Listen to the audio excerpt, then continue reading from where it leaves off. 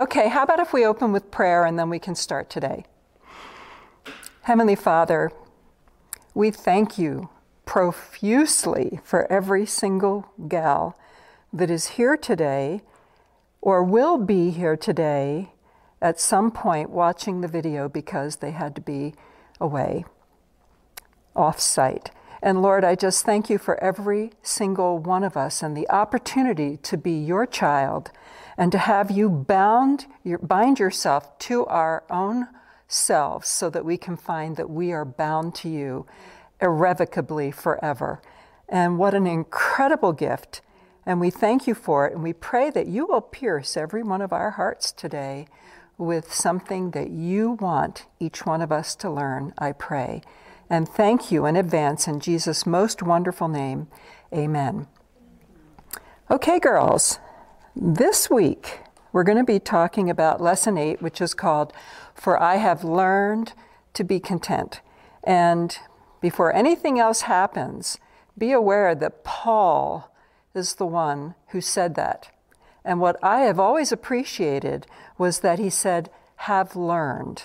I have learned, which means that it has been a process.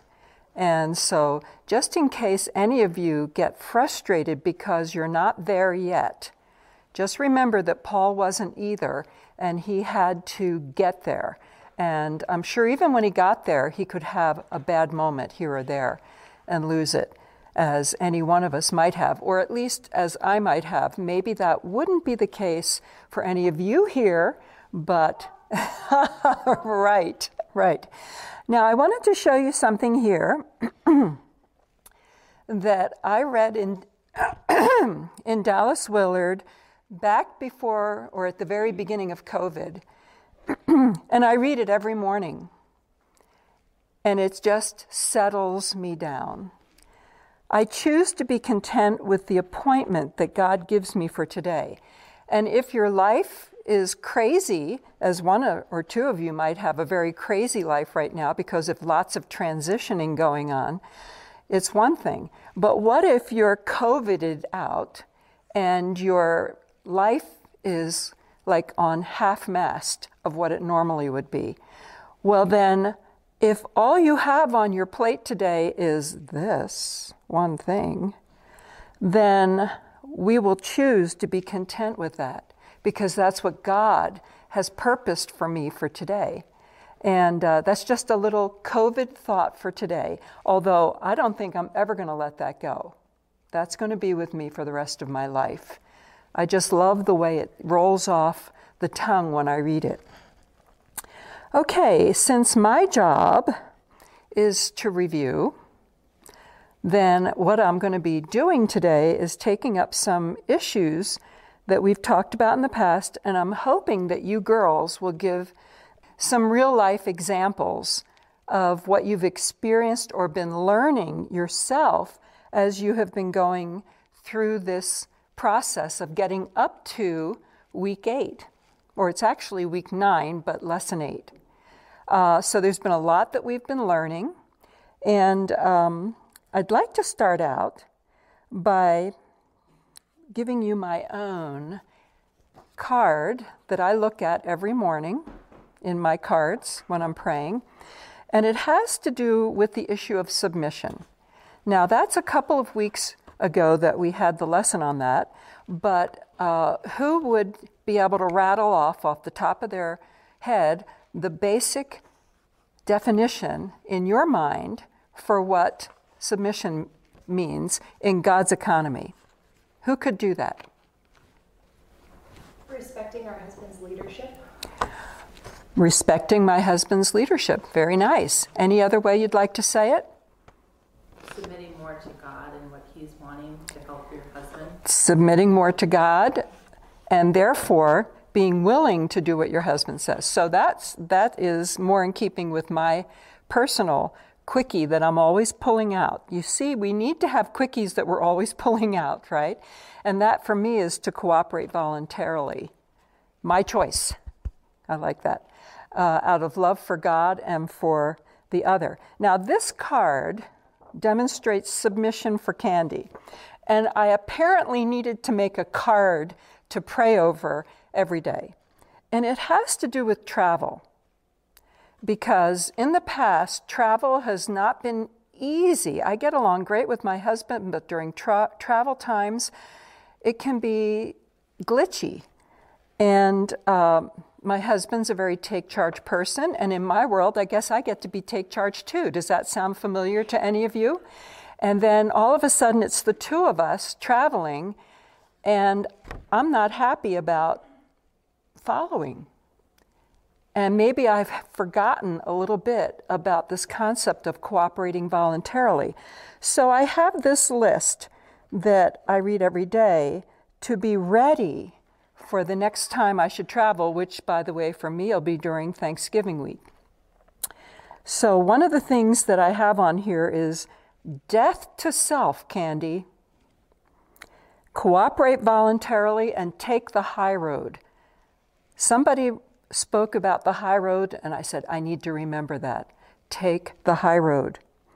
Anticipate travel stress and stay alert. So do I need to be prayed up before I start traveling?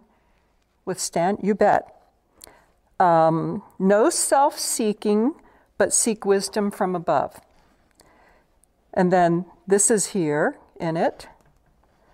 And then my last one, which wouldn't be important to any of you if you had like the perfect mom. But I have here, be like Helen Morgan, not like my mom. And I know what I'm saying when I look at that, because my mom was contentious and overbearing and difficult. And Stan's mother was the opposite. She was always at ease, and if anything stressful was going on around her, she just quietly addressed it, which was not the way I was raised, and it wasn't what I was used to. So this is my personal need for keeping myself in the right place with my Lord when I'm in more stressful settings like travel. Does anyone have their own personal example that you could give us that you've been discovering you need to stay on top of yourself with regard to cooperating voluntarily with your husband? So Robert has a business. He's been in business on Main Street for like 36 years. And when I retired from teaching, I now help. That's been about 4 or 5 years. So not only do we often have this struggle at home, now we have it at work. And there was an example this past week that the city is offering a grant to businesses with a pretty involved application process. And I believed we needed to apply for it. And I knew that it would be me doing all the work, but I still felt strongly about it. And he didn't respond as we talked about it during the week. And it was due yesterday, and Friday afternoon, I said, is this something, you want me to pursue? I don't think so. And I'm just fuming because it's just like free money. And, yes, they can turn us down. He said, yeah, I just think, there are probably other businesses that need the money more than we do right now. Again, that's his really sweet nature. And what did you do?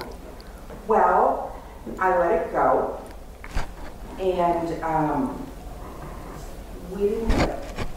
And what? And we did not apply for the loan. So you let it go, and you did not do what you wanted to do, which would have, let me guess, would have been maybe overbearing and insisting. Not, I don't know why I thought of that. No.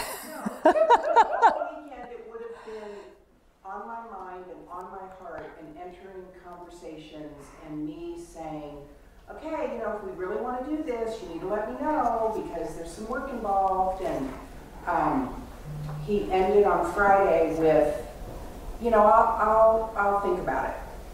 And I so wanted to bring it up again, and I never did. But I have to tell y'all, yesterday, all I could think about was when the grantees come out, throwing it in his face. Oh, look. Do you see what buggers we are? I've got a loan. Isn't that great? Oh, look, this t-shirt store got a loan. Too bad we didn't apply.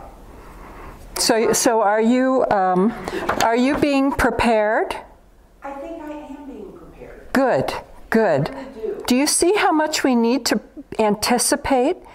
And when I say anticipate, I'm not saying anticipating so much Stan. I'm anticipating my natural knee-jerk responses to be prepared against them, to do it God's way. That's what I need. Excellent work you did this week. It was uncomfortable, and it still bothers me, and it goes back to when we were talking about how my father was kind of stingy and cheap, and so I'm always going to go after things like that. Yeah. And I get satisfaction out of that. And, you know, he really doesn't. He feels confident in where the business is right now, And so he doesn't feel the need for it. But your natural propensity, and it's really valuable for us to recognize what goes on inside of us, where it comes from. We're kind of wanting to look into where we come from our past, and what our natural proclivities are. But, you know, it's sometimes being right is the most unimportant thing in the whole world. And what we are discovering in this course is that is really, really true. It is the most unimportant thing in the whole world. And yet, we as women are naturally bent in our sin nature. We are right, and we want everyone to know it. I'll never forget, my husband's got an oldest sister, and she is like fabulous woman, and her husband is just as fabulous. And one time we were together, and ever so quietly he said, "Yes, Andrea has a deep need to always be right." And I thought, oh, we do this, don't we? Oh, this is our natural proclivities, every one of us, and our husbands always are aware of it. Even if they don't say anything about it, they're always aware of it. You gotta love it. And it doesn't help. It doesn't bring them towards the good places that our hearts are desiring for our husbands to go. It helps to tear them down. And that is not the goal. Now,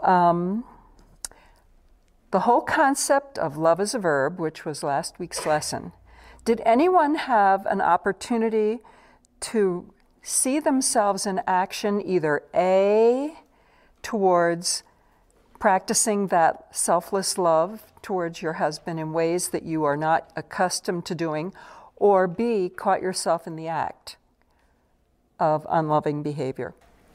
I think it was maybe Monday or Friday, and our closet was just really disorganized, and particularly Mike's side of the closet. And so we were right in the middle of potty training, so there wasn't a whole lot for us to do. I just needed to be paying attention to my daughter. And so I was like, you know what, we're gonna go have a little closet organizing party in the closet, hang out in there. And so we did a combination of closet organizing / potty training, and acts of service is my husband's love language, and it's the lowest one on my list. Of course. But it felt really good to be able to do that and surprise him with that, and he's just been so busy, to be able to help him that way. Did he appreciate it? Very much so. Oh, isn't that nice? You know, I had a situation last night where my husband had an extremely difficult day, and he was very stressed out, which is not normal, but that was yesterday.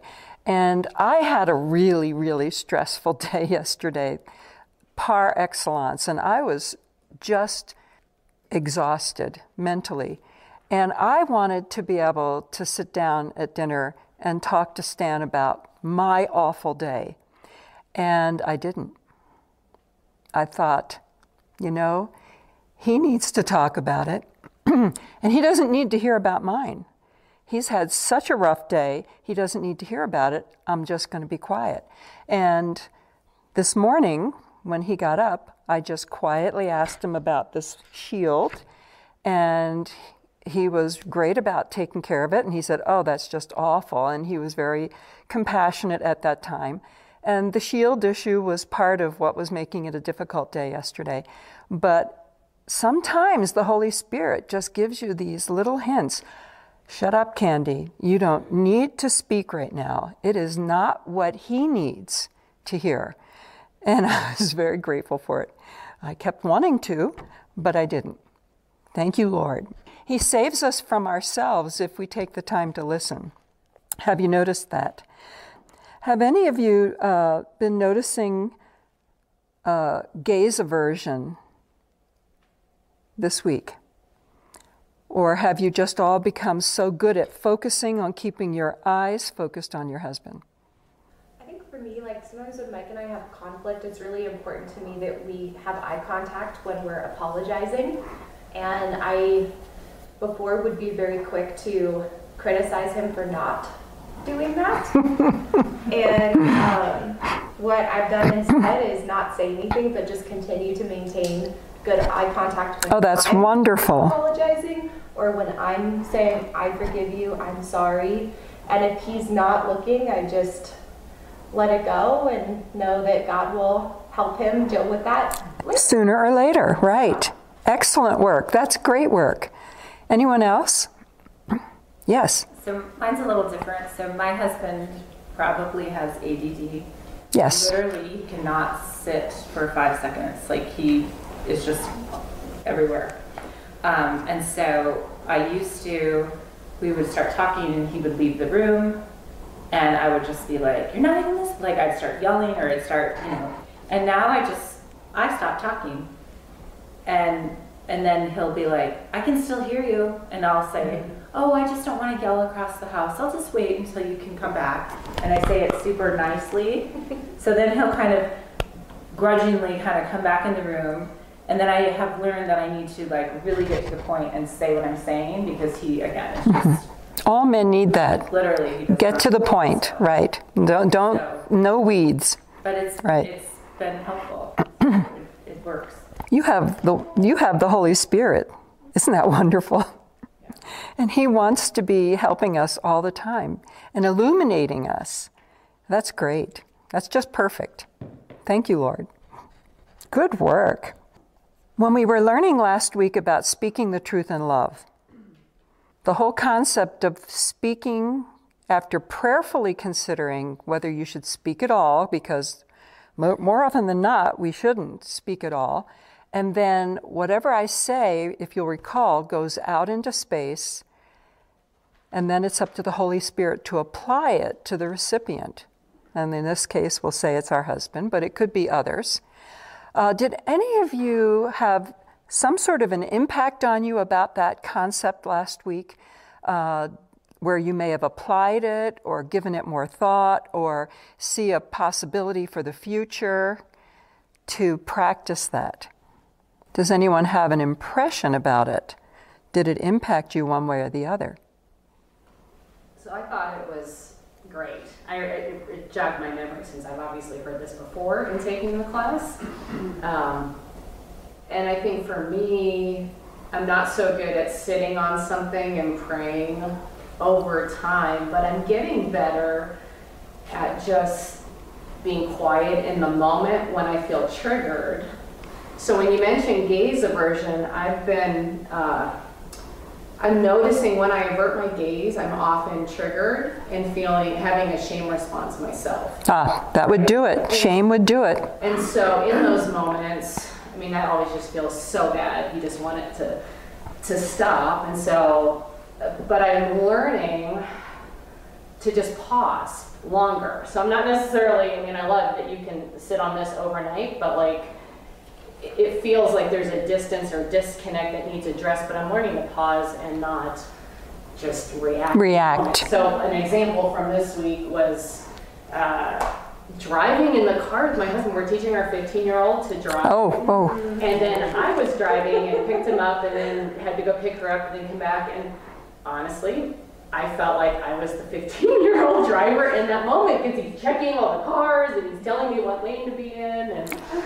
And by the time we got to where we were going, I was livid on the inside, but I'm thinking about all this, cognitively and trying to just be quiet. But then I realized, so it was good, I didn't react, but then time goes on and there's still a disconnect that needs to be resolved. And so I think what this, speaking the truth in love, to be able to just say, like, this is how I felt, but in a calm voice, right? And then to have that be received is really still fairly a new experience in our relating, and then to be able to go forward. But that was many, many hours after the offense occurred, but it took a while before I could get over my reaction. That's right. And I think that that's fine, because when you finally could address it appropriately, then you're still having that moment when the words have gone out in space, and then your husband's going to have to respond to the Holy Spirit's work, which is impressive what the Holy Spirit will do at that time. In my case, if I have something that I have wanted to address, I almost never address it in the moment, but wait. And I'm waiting on the Holy Spirit to guide my thinking, give me His words. And I can't imagine having the presence of mind to go the moment the situation comes up. And it might be that you girls are the type, one of you or two of you might be the type that have it in the moment. But that's rare, because we need time for the Holy Spirit to simmer us down, and then for us to start hearing His voice on the subject and not my voice. So that's all good. That's all good. I don't want to steal thunder here, but I think that very cute comment that I wrote down when we were getting together last week, Pam and I, she gave me this concept: conflict is inevitable, combat is optional. Isn't that great? I thought that was real nice. Well, I have a feeling that I better stop right here and give Pam a chance to get up here and speak to you girls.